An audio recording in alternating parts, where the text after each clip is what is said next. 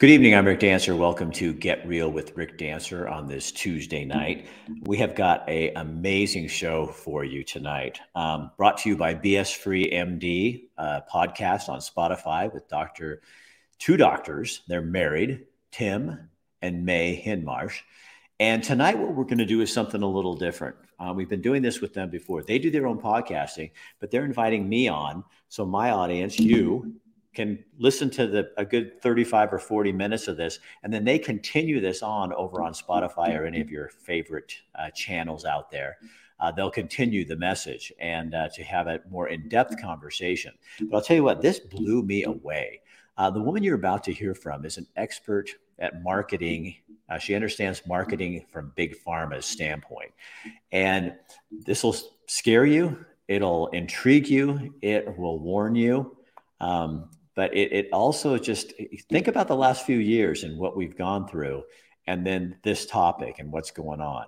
Our other sponsor, Chris Dental Family Dentistry, where everyone is welcome. They also have a denture center in there and a denturist on staff now. We'll have a little message in the middle from Dr. Bratlin. And also New Leaf Hyperbarics and Wellness Center. Matt McCarr over there and the team working to make you healthy through, more natural means like oxygen, hyperbaric treatment, massage. They have light therapy, and I love it all. So it's something different. In fact, this is who he is. So this is, look, we put this together for him real fast. It's not just a little blurb here.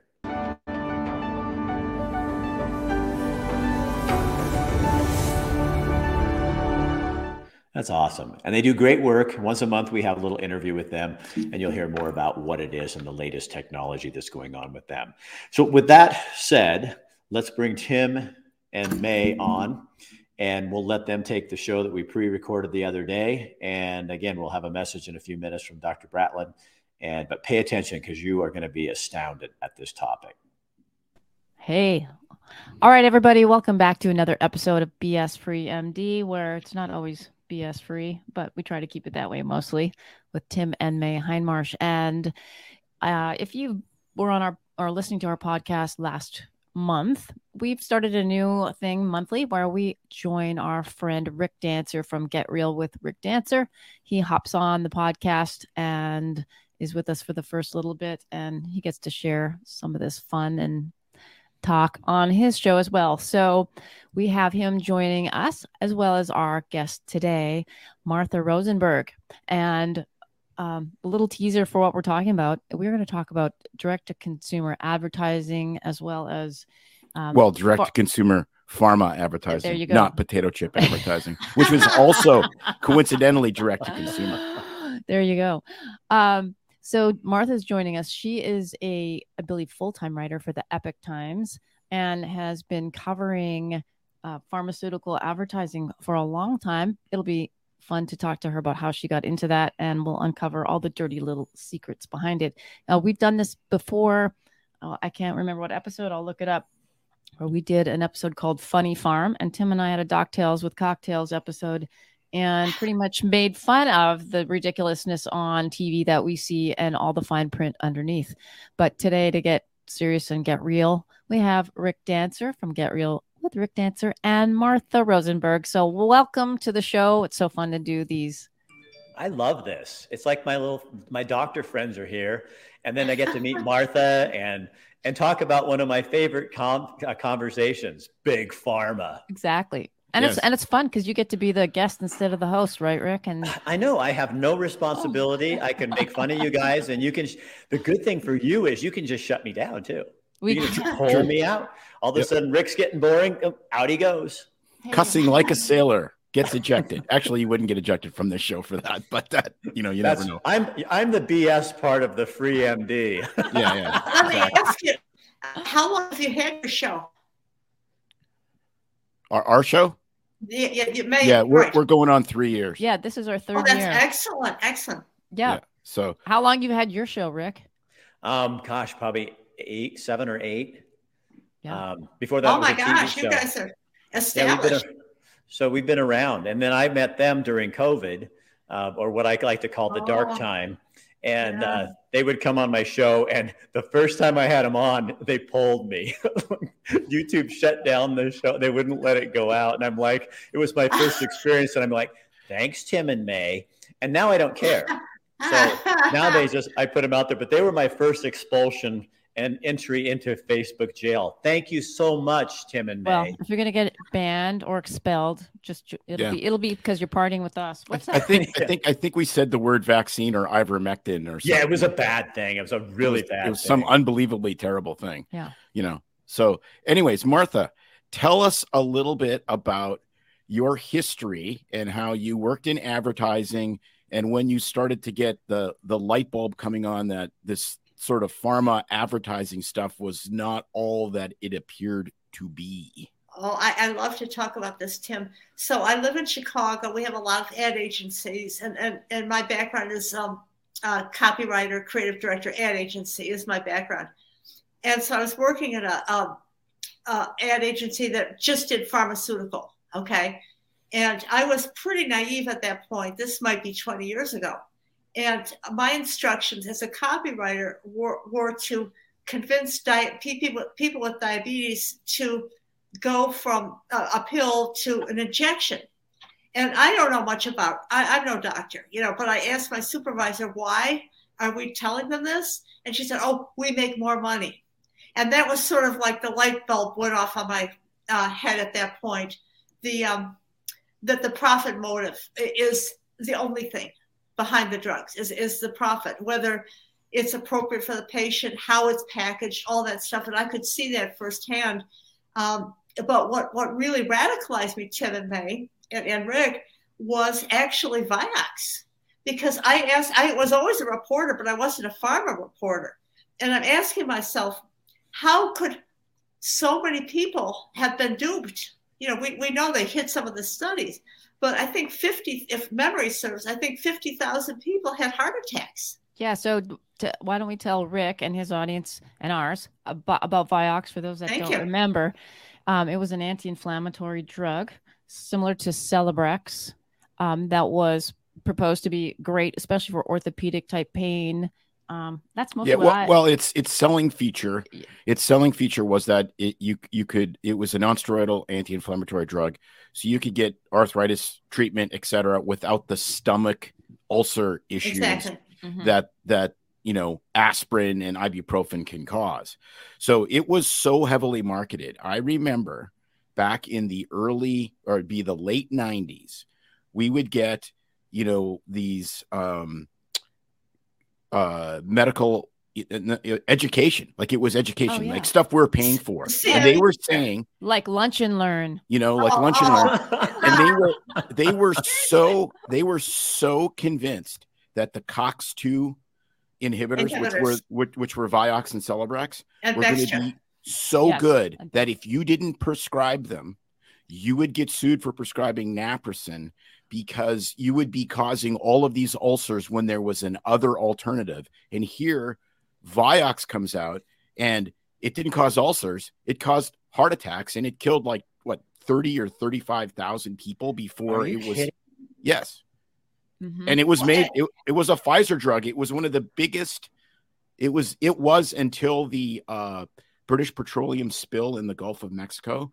It was the single biggest criminal penalty ever paid for by an American company. Gosh, is that right?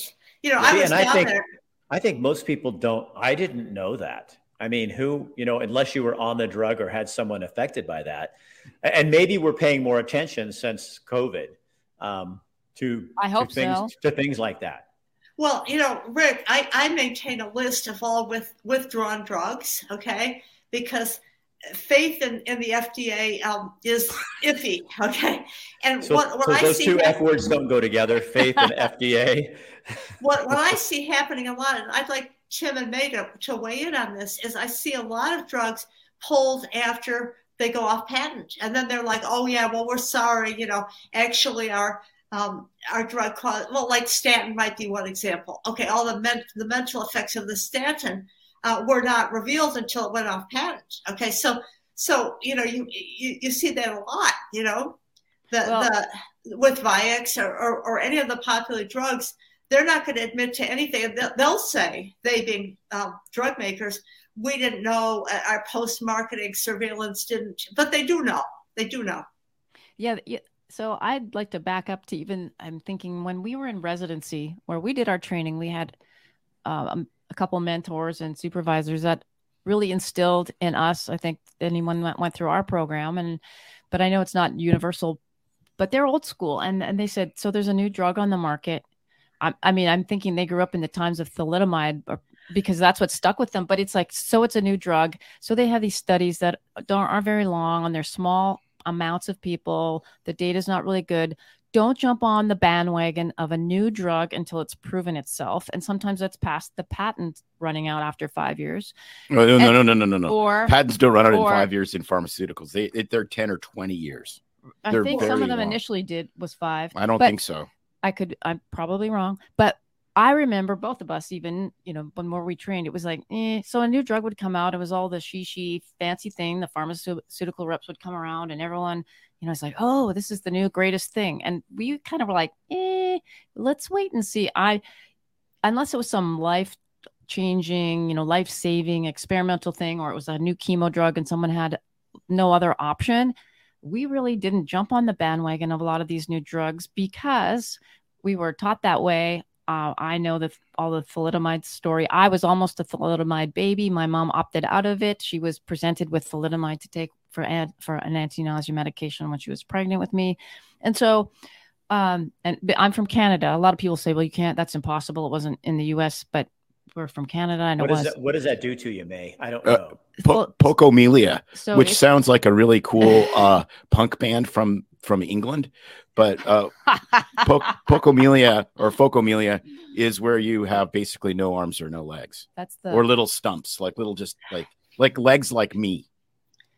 And correct me if I'm wrong, Tim and May, but it feels to me like some countries allowed it. I mean, we know that our Francis in FDA stopped it, but I think it was used elsewhere. It was big in Britain and very big. Canada being a Commonwealth country. I think some of it came over that way. So that kind of stuff stuck in our heads. I think our mentors, so when we started practicing in family practice, we were would sit back, not that we would never try a new drug, but very cautiously because of these, it's like, you don't know what's going to happen and what are the long-term effects going to be. So I remember a lot of these very vividly that got yanked off, Vioxx being one of the Fen-Phen, the beginning ones. Oh, Fen-Phen for sure. Fen-Phen for weight loss. They even took Darvon off recently. Mm-hmm. Darvon, for heaven's sake, how many people took that? And I mean, I don't have my list in front of me. Some of them, people wouldn't recognize them. But there was one, what was it, Trovan? It was an antibiotic that we felt it was okay to use it on little kids in Africa, okay? And then they pulled it from the market altogether. There was a big lawsuit about that. So do they go out and, they're so into advertising drugs and what they can do. I was a reporter. I mean, I don't remember ever reporting or talking about drugs taken off the market. It's almost like you guys know because you're in the business, but I think for the general public, unless you were using those, we probably have no idea how many drugs that we used to hear commercials for or hear, people talking about are no longer available. And it's like, we probably need to know that so that we start going, well, wait a minute, here's 100 drugs, I'm guessing, pulled off the market in 3 years. And we keep hearing new ones going out there and we never, you know what I mean? You don't think that they're not safe. You can look it up. You can look up drugs recalled or discontinued due to adverse effects. There's even immunization. Why shouldn't the drug companies have to tell, if they push out there what they do, what they can allegedly do for me, if they pull them off the market, why don't they have to go out and tell people, hey, by the way, we made a big, huge honking mistake and 50,000 people died of heart attacks because of this drug. You may not want, Well, Rick, you've given us a perfect lead into advertising. It's because their main revenue comes from drug makers. They're never going to say 5,000 people died of a brain hemorrhage from a drug that we advertise. They're never going to. Right. That's their revenue. And that's why you're never going to get rid of direct-to-consumer drug advertising, because it not only works for pharma because they don't need reps anymore, they've turned patients into reps, but the news media, that is absolutely their biggest revenue stream. Okay, now, when we come back after this very short message, this is the part that's you'll start looking, going, oh my gosh, how did we not see this? Okay, so watch.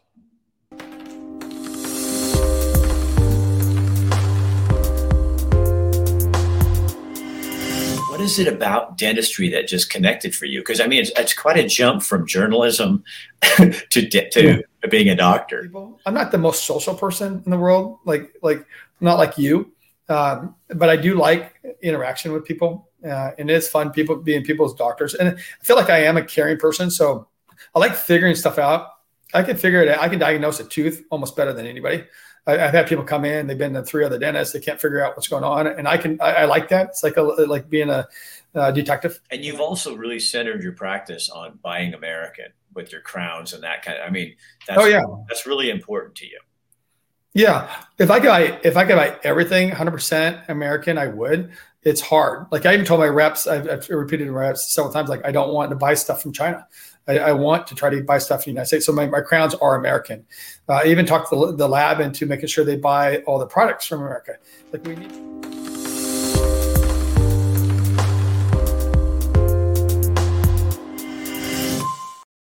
Oh, so they're getting paid for that. So why would they take it? I mean, I hear them all the time on Spotify, Pandora, and they target my age guys. It's all prostate cancer, erectile dysfunction, all that kind of stuff. They're hitting you with all these different things. So we did a show on, when we did the direct-to-consumer advertising episode, I can't remember if we touched on it before, making fun of commercials. Most people don't realize, if you live in the U.S., that this is a phenomenon unique to the U.S. as well as New Zealand. Nowhere else in the world can you advertise directly to the patient, like on television, in a magazine.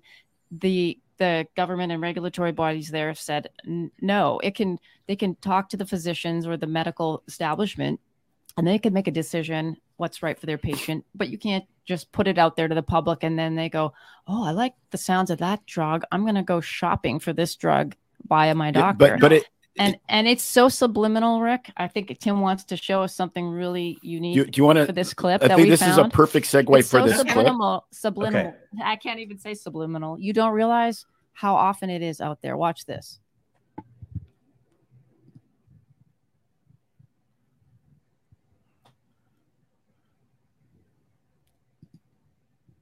Oh my gosh. Yeah, because they pay for that. The news comes to us from drug makers.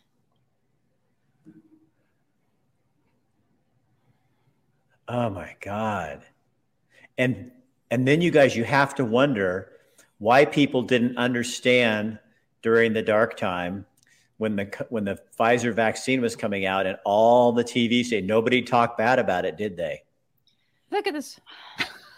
No, it's outrageous. And I want to remind all of you that before the vaccines, Pfizer was guilty of Neurontin. There was a big gabapentin Neurontin settlement.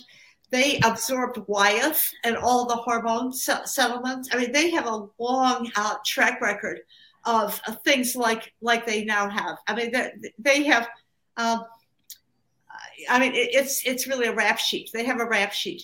When did it become legal for drug companies to advertise on television, magazines, radio, internet so far? In 1999. It was even before that. I believe a little bit, but not. So not that was in print ads first. But the TV stuff was in 99. TV stuff is correct. Okay, so here, I'm sorry. Go ahead. Yeah, no, but the thing that's crazy about this is when I first saw this ad, and I want to give full disclosure, I got it off of Rumble. It's from the Canadian COVID Coalition. They are brilliant, very brave people. But Pfizer isn't advertising a drug. Like they're just saying their company. Right. Why are they doing that? They're doing that because they own the narrative. They own the newsroom. That is entirely the case. It became obvious during COVID that was the case.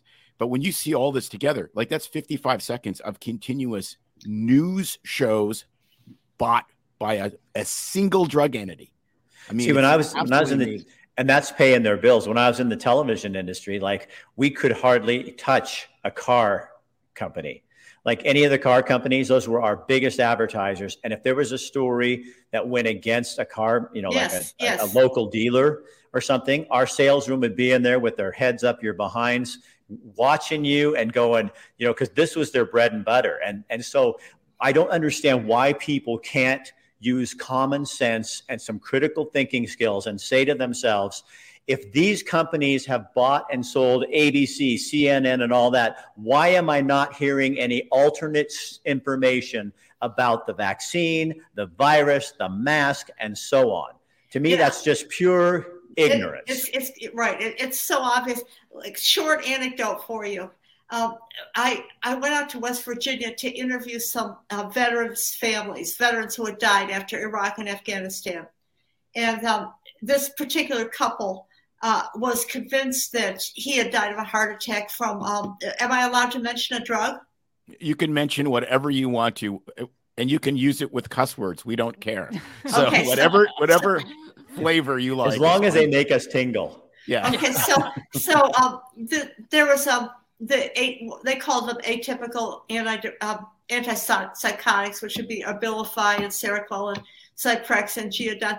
And this was Seroquel, okay? And it was made by AstraZeneca. And I went out there and I really interfaced with a lot of families whose loved ones had died, okay, on drug cocktails. And so anyway, this particular couple whose son had died of what they felt was, I think it was a heart anomaly. They went all the way to Washington, D.C. They went to all the congressional offices. They're like, this drug is killing our troops.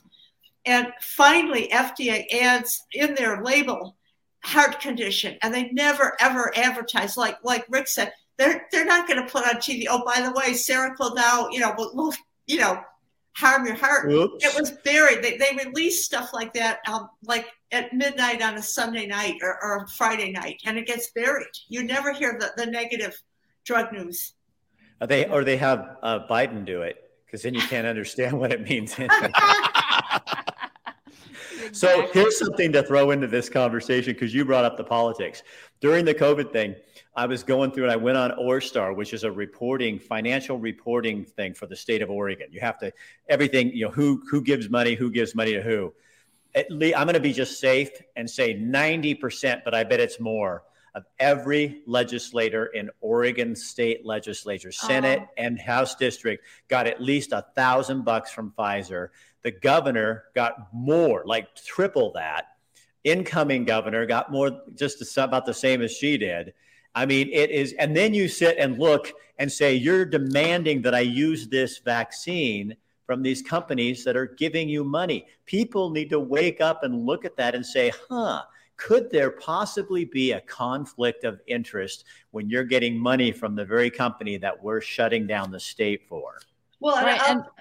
And I was going to say, Martha, I heard you when you were talking to Robert Yoho, if you don't mind elaborating on how about the CDC has these nonprofits that they set up. Rick, this will blow your. This will who Robert is too. So because my audience probably doesn't know who this is. This will blow your mind. Yeah. So we have a mutual friend that's been on our show, Dr. Robert Yoho, 3 or 4 times. Dr. Robert Yoho, and he has a podcast on his Substack, and Martha was on there, and it's a spectacular episode. But talk to us about how drug companies buy off nonprofits. This is delicious. What? Yes. Well, okay. So the CDC thing that May is referring to, I didn't even know this myself until fairly recently, but there's what they call a CDC foundation, where many, many corporations just enrich them. Okay. And not just drug makers, but also like Coca-Cola. Okay. Or let's say high fructose corn syrup, processed food people. And the idea is that they're giving all their money to CDC, and then but through a nonprofit. Okay, it's a nonprofit foundation, and I think the CDC's policies are reflected by that. A huge amount of money. When you look at the donors, you don't even want to ever listen to the CDC again for that. And of course, we know FDA has very thin firewalls, if any firewalls. I think you might have heard on my podcast with Dr. Yoho that our current director of FDA has 51 financial links to drug makers. 51. Now, why does that happen? Right. And like, so we all know how bad corn syrup is for, I mean, it's like, you might as well just, put yourself in a noose. And so then it's no wonder that during the dark time, nobody talked about how to get healthy and diet and do the things that could really help you save your life. And instead we just promoted drugs and masks, like Band-Aids that weren't going to help anything. But now, so if you follow the money, it really always does lead to the truth, doesn't it, Martha? Well, it doesn't. I believe that big food and big pharma are very much working together, because as long as big food gets people fat, right?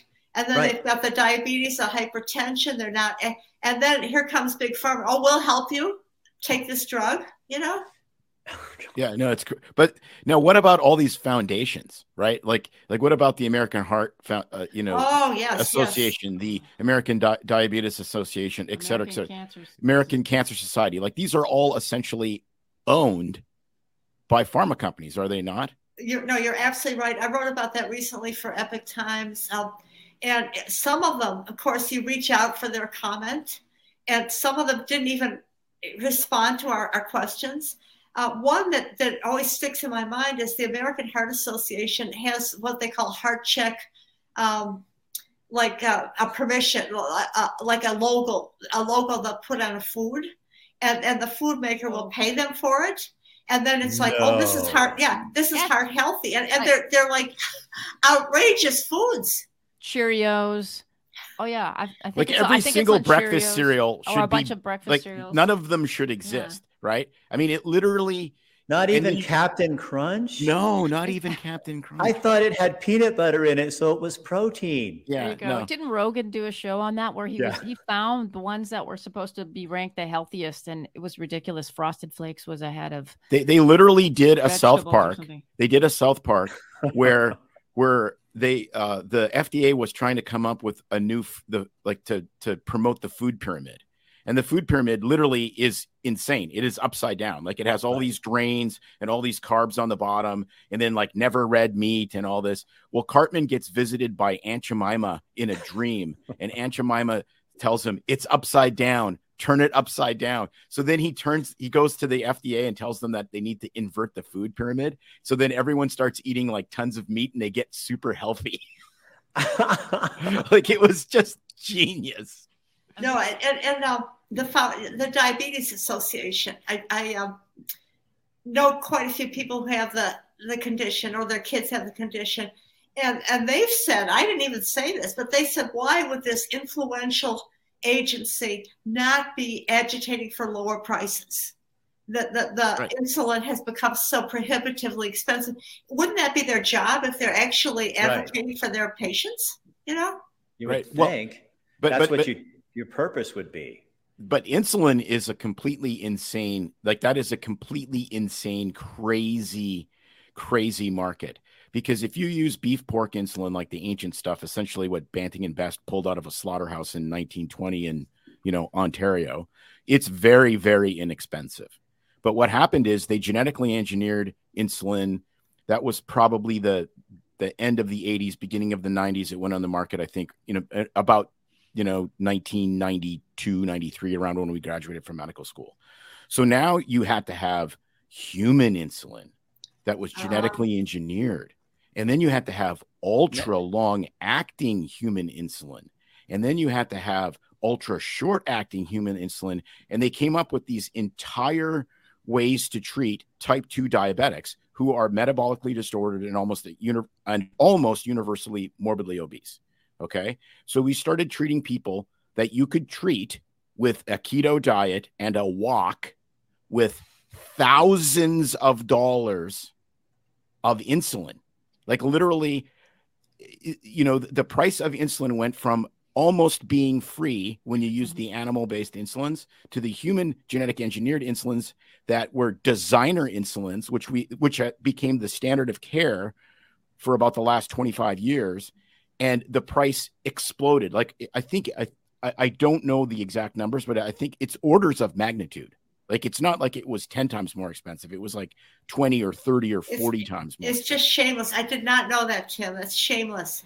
So you guys, how do my viewers, how do people that aren't, I mean, you're doctors, and Martha, you're an expert in research this kind of stuff. How does your average person, you counterbalance this? How do that without, I mean, honestly, you guys, whenever I do a show with you, it kind of scares the hell out of me. It's like, I'm going, oh my gosh, I want to go check my drug list, which I don't take very many. Good. My drug of choice is called a GYM. And that's where I go to get my adrenaline fix. Good. Me too. I run a mile and a half every day. Good. Yeah. And no offense, Tim, but I am vegan. Yeah. Well, that would be a fun episode. We don't. Oh yeah. We make no judgment. We have interviewed carnivores. We have interviewed vegetarians. We have vegans. We've had people. We've had people completely revolutionize their health from both sides. That's the fun part. The carnivore side and the vegan side. So none of this is offensive. But Martha, remember that's why Tim is so full of bull. Yes. But getting back, you asked a good question, Rick, about the tuning out. Now, my partner, my other half, watches a lot of sports, and they do have the drug ads on the sports, well, everywhere. There's on TV, and he seems to tune them out. But a lot of people do not tune them out. They offend me. I don't watch TV. Yeah.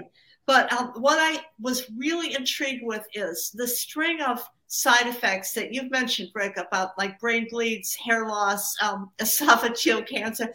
I always want to know, why would that not unsell the drug? How could that possibly not unsell whatever they're saying? They've got the puppies, the rainbows, and they're telling you you'll not, And it turns out, I don't know if anybody remembers, there used to be a book called Hidden Persuaders, and it was about liquor ads. And in the ice cubes, it was a print ads. They would have a skull, and for some odd reason, it sold the liquor. Okay, so I kind of was wondering, could these side effects perversely sell the drug?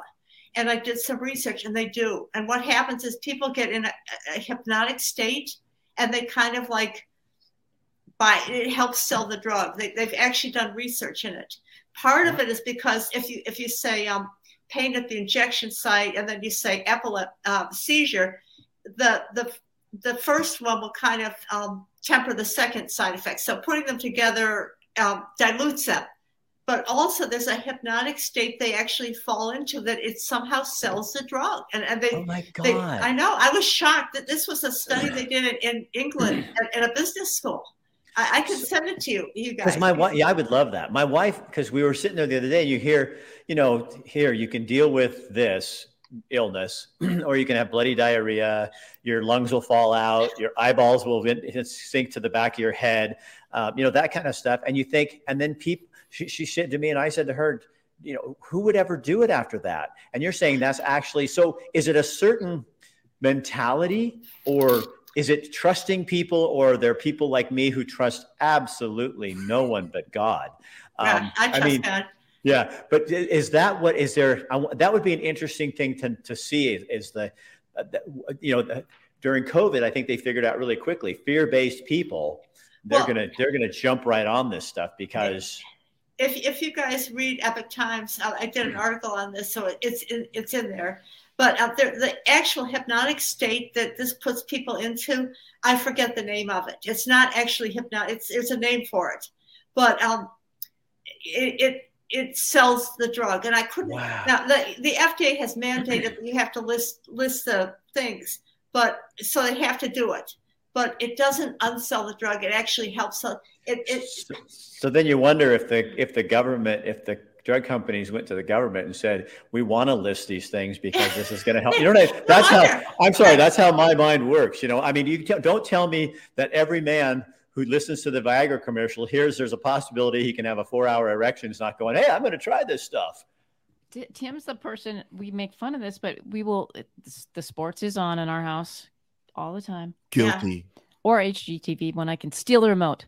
But sport, the show's on, and we will be watching it. And they're so fast, these people that speak, because you can't speed it up legally. right. And they have to say all the side effects and they throw it in there. And you're right. They intersperse the milds with the severe.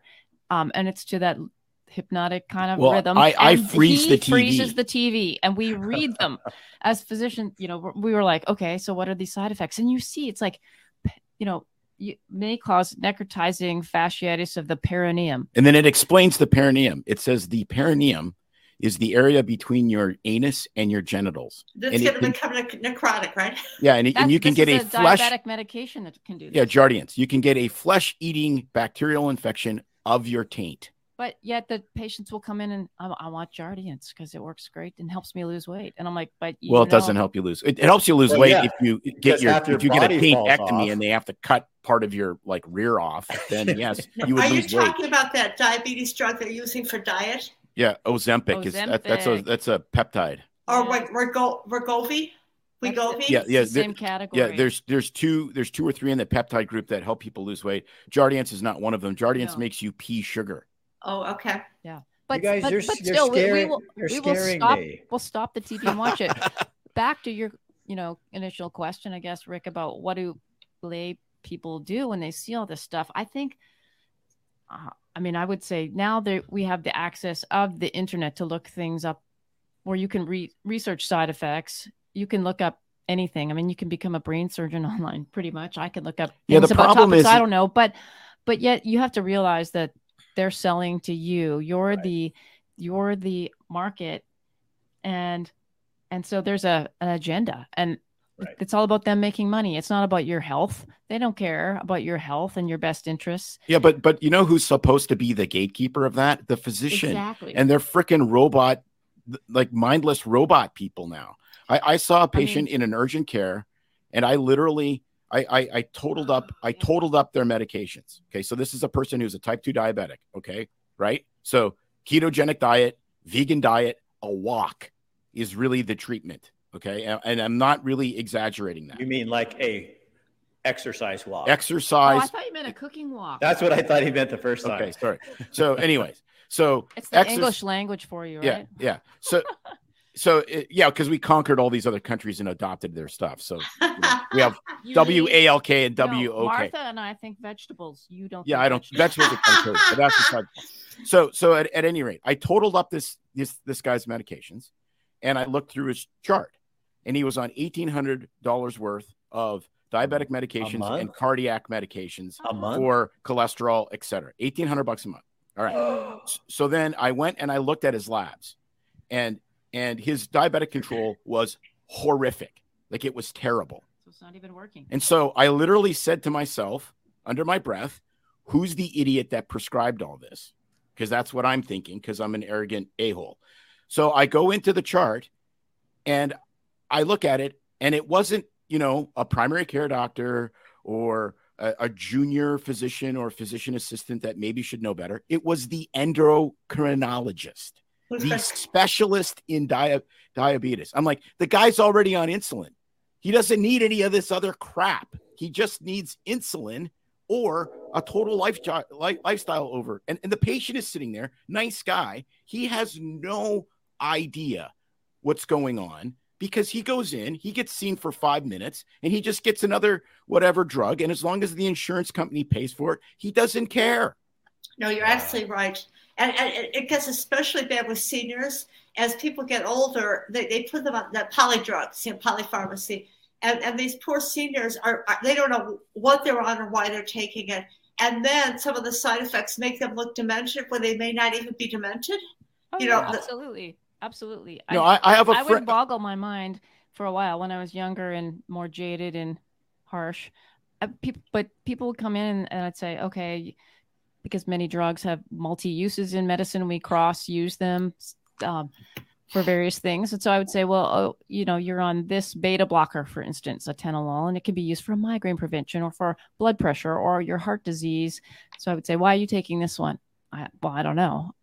And why are you taking this drug? But I don't know. And so they might have a mitt full of 10 drugs or more. And most of the time, even basic ones that most people would know, yeah, I don't know. My doctor says I should. And I would think, well, you put all this chemical in your body, you don't know what it's for, and you trust that. But B, the combination of all these pills together is like mixing bleach and vinegar and baking soda to me. The combination is unknowable. Exactly. Yeah, you don't know. It's unknowable. No one can know how it's going to work. And what drives me absolutely freaking out of my mind is I have nonagenarians that I've seen in urgent care in their 90s, people in their 90s on cholesterol pills. And I say to them, ma'am, you are as sharp as a tack. I hope I get to live as long and as healthy as you. Why are you on cholesterol pills? What are you trying to prevent?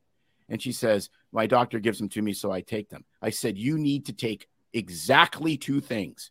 You're 93, you win. You've won at life. You need to take 2 things, whiskey and cigarettes. That's it.